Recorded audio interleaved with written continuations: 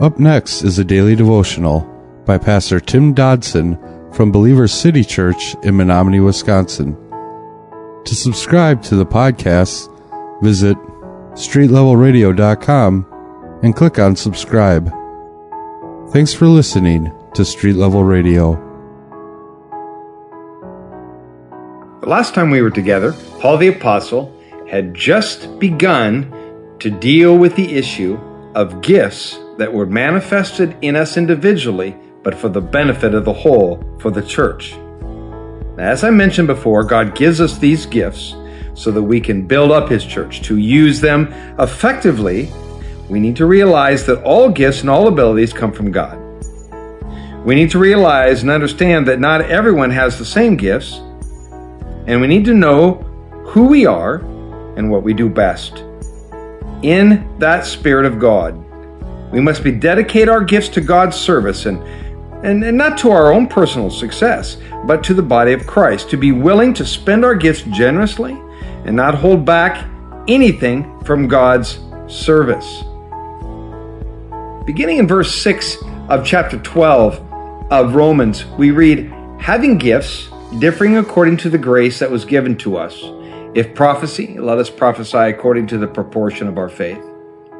Or service, let us give ourselves to service, or he who teaches to his teaching, or he who exhorts to his exhorting. He who gives, let him do it with generosity. He who rules with diligence, he who shows mercy with cheerfulness."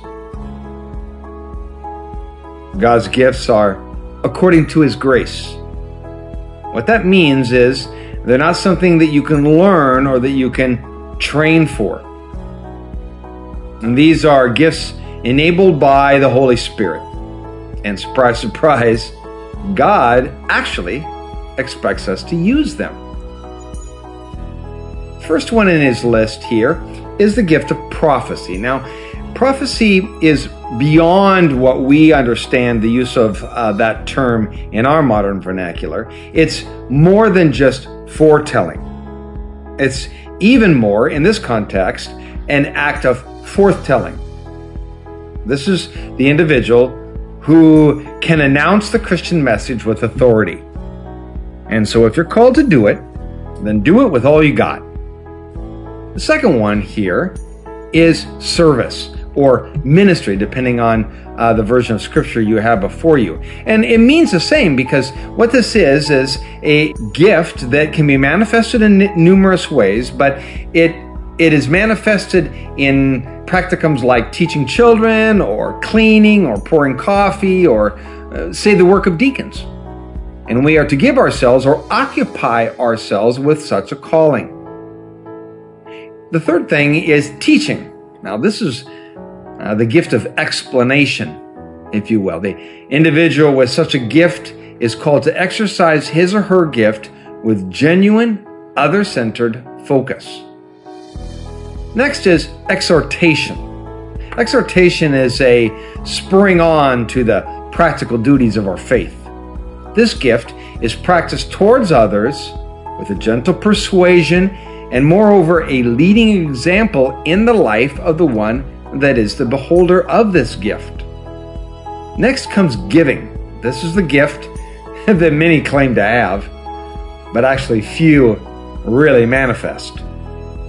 For the one who has been given this gift of giving, he or she lives it out invariably in quiet anonymity, and, well, God supplies the ammo. Next comes rules or leading. Such a gift is not to be contrived or forced. This is a born leader scenario. For such a gift is to be exercised with faithfulness, with consistency, and always with a whole lot of humility. And lastly is mercy. This is the gift of the encourager, you see, the heart of a gentle direction. No, not just a supporter of the underdog. We often think mercy is just that. But mercy is a truth teller and a lover with true biblical love. Now, practically speaking, these folks often have ministries as caregivers and mentors. That was a daily devotional by Pastor Tim Dodson from Believer City Church in Menominee, Wisconsin. For more information on Pastor Tim Dodson or Believer City Church, visit believerstogether.com.